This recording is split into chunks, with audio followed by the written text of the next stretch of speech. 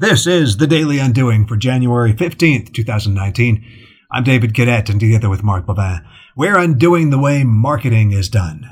When Jeff and MacKenzie Bezos announced via Twitter last week that they were splitting up, the first thing, and I mean the first thing, and for many, the only thing that could be talked about was the money. As in, how much is his soon-to-be ex-wife, MacKenzie, going to receive in the divorce settlement? It's sad that we go there first, not to feel sorry for Mr. or formerly Ms. Bezos for the attention that they've received. That's what you get for tweeting to the world about your divorce.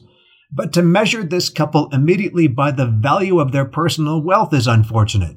It made me wonder if this would be the topic of discussion if he or she were to die. How much are these people worth?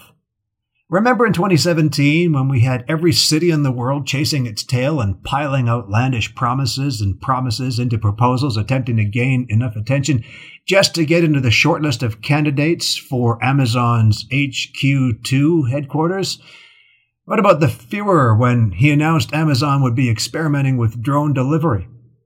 Do you remember when Amazon bought Whole Foods or the Washington Post? Do you remember the Kindle, which, together with Amazon's first product offering, online book order and delivery, provided the 1-2 punch that would transform an industry and change the way we read? Do you remember the Fire Phone? Okay, that maybe wasn't one of Amazon's shiniest moments. Did you know that Amazon Web Services was one of the first cloud-based storage services? Did you know that Amazon is a movie studio or a publishing house?